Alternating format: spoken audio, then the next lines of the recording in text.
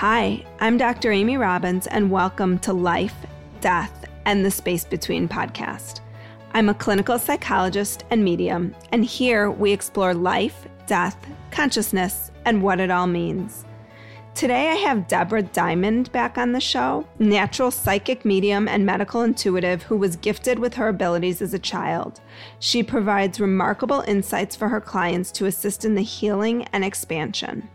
Deborah is a former top-ranked Wall Street money manager, regular CNBC commentator, and former professor at Johns Hopkins University who left a prominent career to pursue a life of service and spirituality.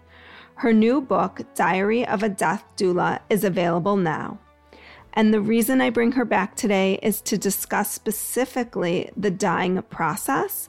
And as we're in these COVID times, this is being recorded during COVID, this feeling that people are having and this real grief and sadness about kids, I just saw my thing pop up that my kids will no longer be in school, around people dying alone. So I wanted to welcome you back, Deborah. Thank you so much, Amy. It's great to be here. And just talk about this notion of what happens. You know, you've been such a part of people's dying process.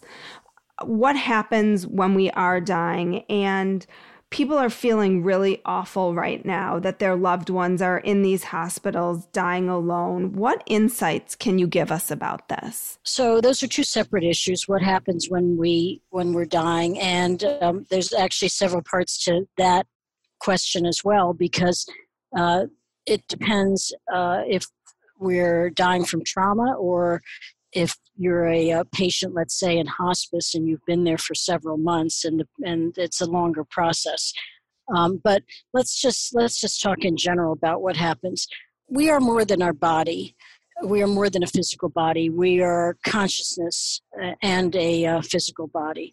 And I think I've referred to this before, but when I started my work as a death doula, I did it because many years ago when my mother passed away and we had hospice come to the house, one of the hospice professionals handed me a piece of paper and said, "You might want to take a look at this. You might want to read it."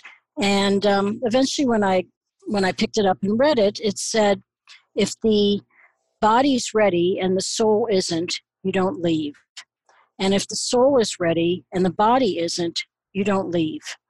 When the body's ready and the soul is ready, then you leave. So what this hospice professional was saying was that death is a process and it involves both body and soul. I think for those of us here, we tend to think of death as primarily a physical process. Death has become very medicalized. People are swept off to hospitals or hospice in some cases to die. And, 150 years ago, people died at home surrounded by their families. It was a whole other thing. Now it's become very medicalized, very clinical, and very antiseptic. And it scares people. But, the process is still the same. It still involves body and soul.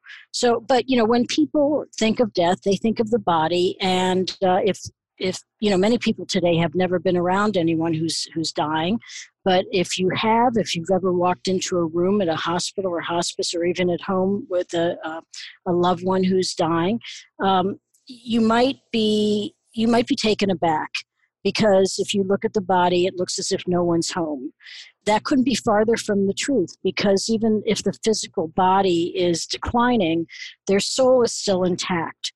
And what I think happens at end of life, based on my experience, I'm a death doula who sits bedside at hospice with the dying, but I am also a medium, which means that I can see into the invisible world at end of life. Not all death doulas are mediums, but because I'm able to see that. And so I see this process at end of life where the physical body declines, but the soul is still intact. And in fact, what really happens is there's a process where the physical body is declining over some period of time. And at the same time, our consciousness is expanding over that same period of time until the end result, which is at death, at final physical death, our consciousness expands, is in effect in full bloom, and our physical body is in demise. It's no more. So there are two things happening. But, again, most people only see the decline of the physical body. But anyway, our consciousness, our soul, however you want to define it, continues. Our essence, that continues. That part of us, that part which is us, continues on.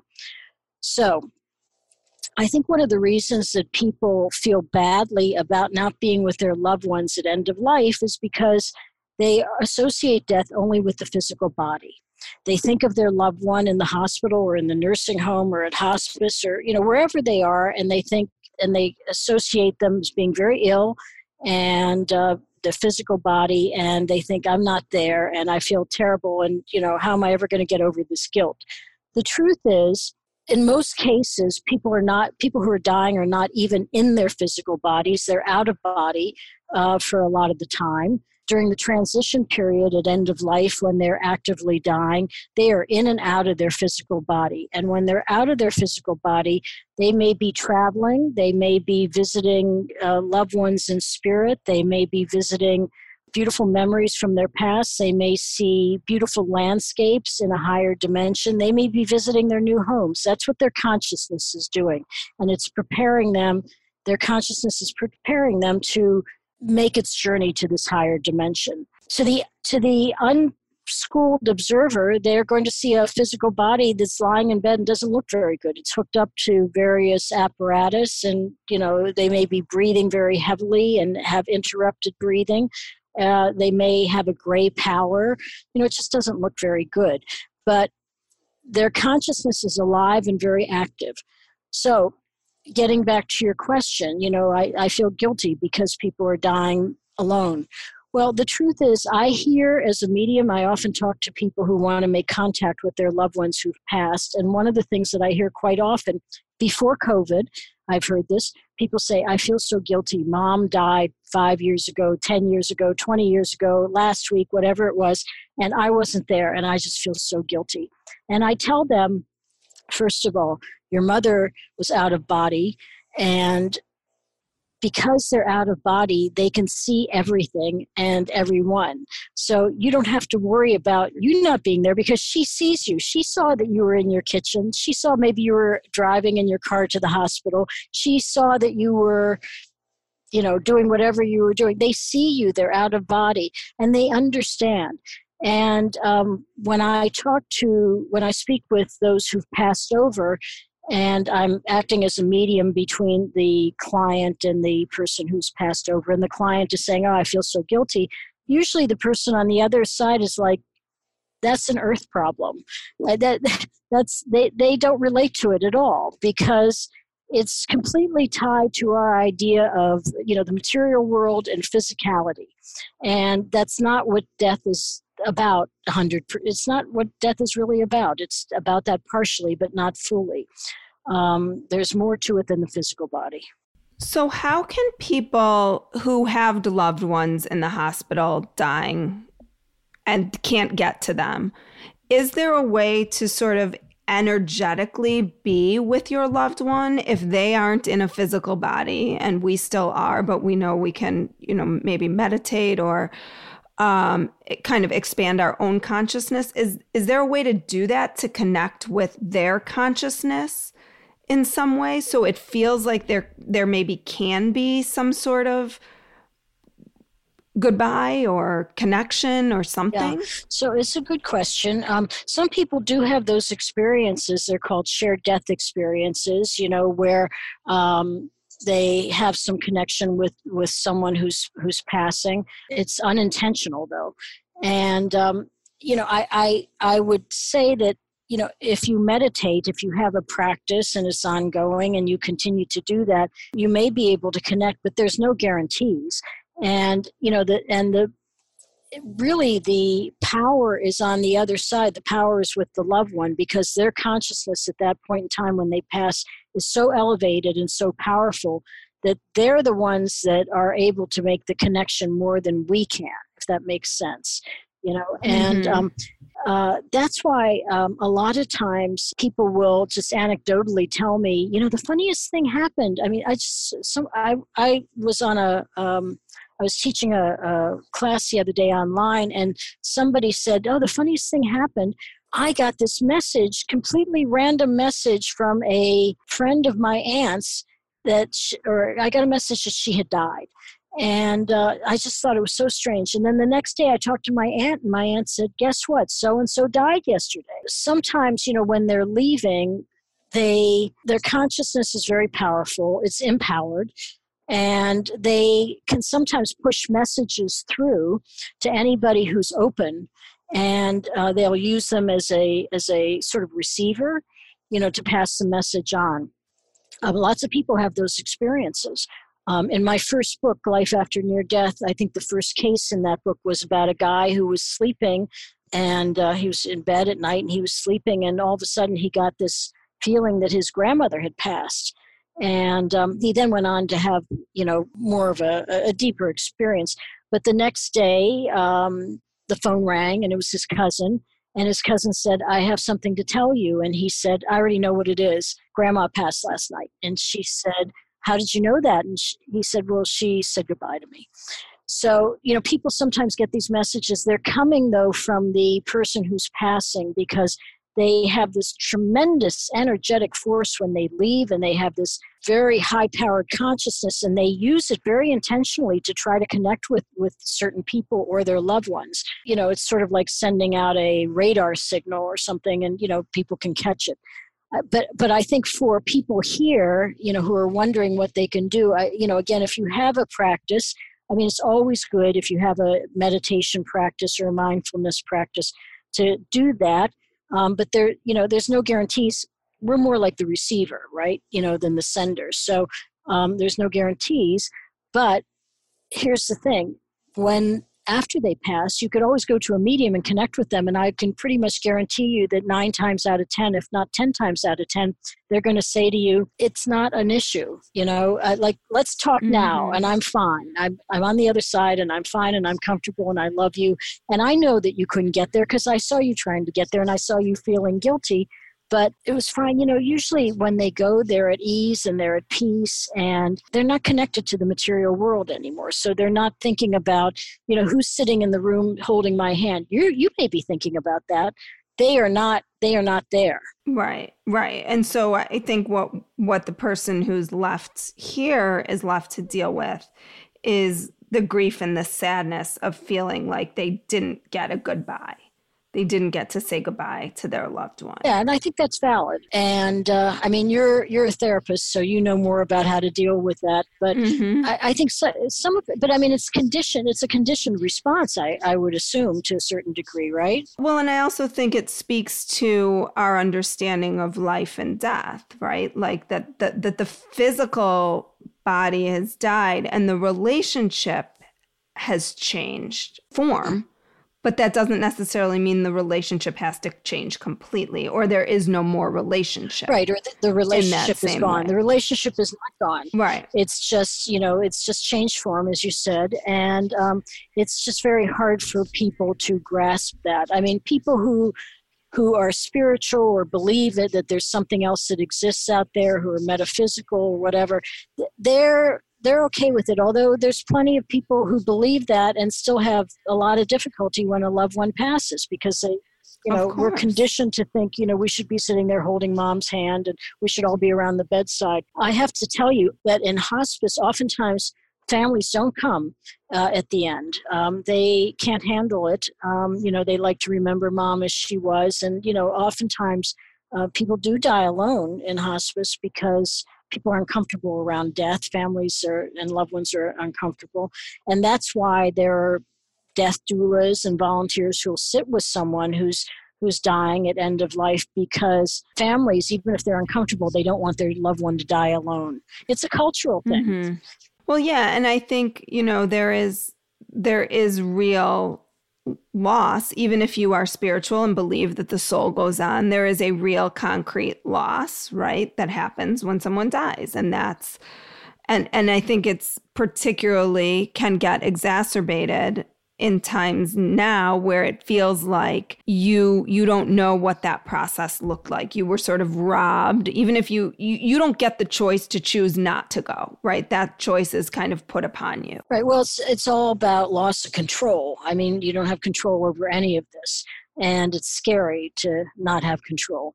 You know, our understanding of death is very much linked to the physical body. And because people can't see the soul, most people can't see the soul, if they're sitting with someone who is actively dying and then the person does die, you immediately know that something has changed. But you don't, if you're not a medium, you don't see that they still exist. You just don't see that part. It's invisible.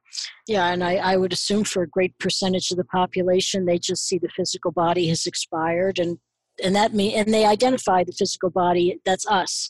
And if there is no more life in that physical body, life as we define it, then there is no more us. But that's not true. You know, we persist, we continue, we go on. Our essence continues. If people do have an opportunity to say goodbye, even if it's in this time via a tablet or phone, it still feels unfinished. And how do we know at the end that someone hears us? There have been lots of studies about the senses of people at end of life, and hearing is the last sense to go. At least that's what the medical establishment tells us. Although I can tell you from sitting bedside with the dying that they seem to have, that most of their senses seem to be intact, because they seem to be able to register when someone's in the room, even if they're not speaking. They know things like how to tell time, even though they have no use for a watch. They're not wearing watches. I mean, how is that? Yeah, so the way that works is the nurse says, "Mr. Jones, your daughter's coming at 3 o'clock today instead of at 4 o'clock.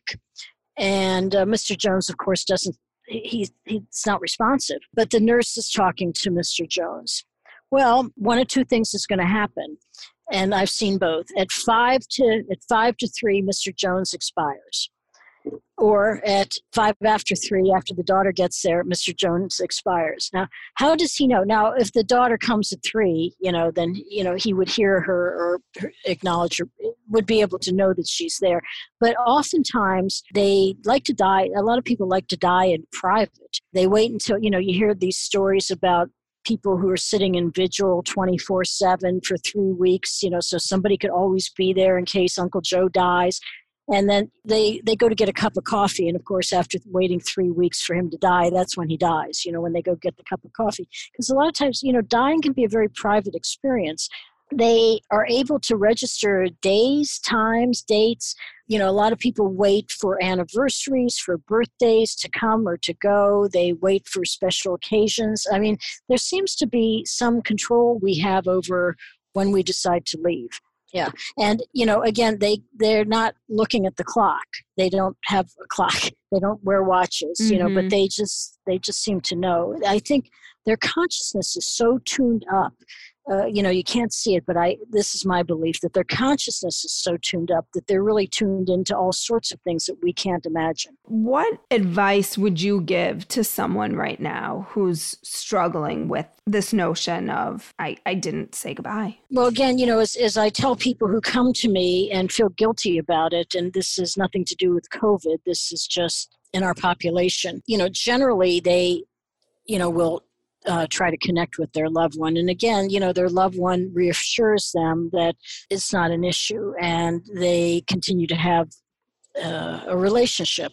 I don't know, how satisfied people are with that, even when they make that connection, because I assume that, a lot of people just continue to carry that guilt with them. I mean, I can only tell people from my experience that your loved one, when they pass, is able to see you and is able to connect with you, even if you can't speak to them or hold their hand or see them. They see you and they are connected to you, and they understand.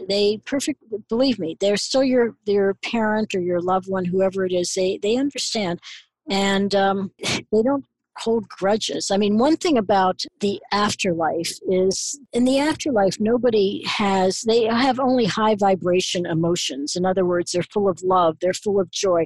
They're not up there being remorseful or jealous or angry. Those are low vibration emotions that are associated with earth. On the other side, they're forgiving and loving and joyful and at ease and at peace. So, and are there always people on the other side waiting to welcome you? There are people on the other side, but they're also generally present in the rooms of the dying. I see in the rooms of the dying, I usually see family in spirit, loved ones, who are in spirit. They may not be family, but, friends or other loved ones in spirit. It's very, very common. And at one point, I know, and it's in my book, Diary of a Death Doula, I was sitting in one of the rooms of the dying at hospice, and the mother of the patient, mother in spirit of the patient, was there. I started talking to her because I'm a medium. I could talk to people who on the other side. And I said, why do you come in? And she said, well, this is what we do. When you cross over, this is an assignment that you're given, and we would never turn it down. It almost reminded me of like jury duty. It's like an automatic thing. Everybody gets this, but I think you feel better about it than jury duty. And everybody does it. It's just like what you do. And it's one of the things that you do because it's about legacy and continuity. And she said to me, look, my sister is here too. She said, because she was so vivid. And she said, the two of us like always hung around together, on Earth, and we're together here too. And, so they were both there and they were waiting for this was her son who was passing. They tend to kind of stand aside. They're supportive, but they're not doing anything to urge the patient to leave. They're sort of like if you've ever visited someone in the hospital who's ill, you might stand by the side of the bed. You might not say a lot, but you might stand at the side of the bed, or you might sit in the corner or something and just sit. And the loved ones in spirit do the same thing. They're there.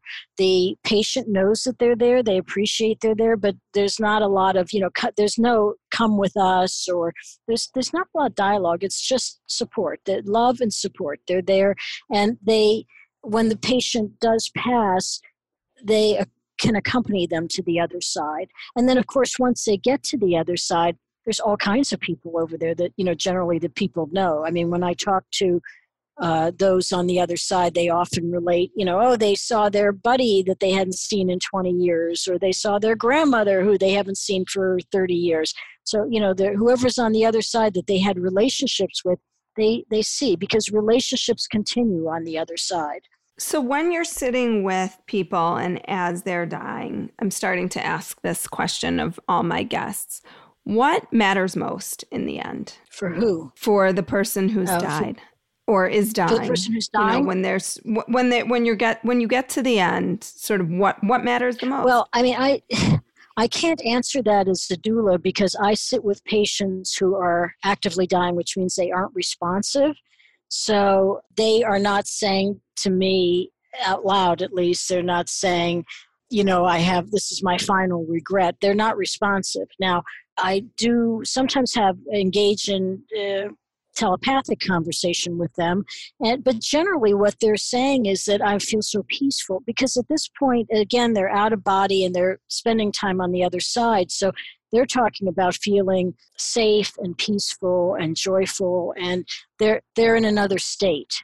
So, your question might be more appropriate to somebody who's not at that very final stage, but who's slightly before that. But I know in hospice training, one thing that came up was everybody was asking, like, is the patient going to want to talk about their final regrets? Are they going to want to unburden themselves? Are they going to, talk about, all these things? And the answer is no. They don't want to talk about any of those things. They want to talk about the baseball game from last night because, as long as they're still here, they're still alive, and they're not, they still want to engage for the most part.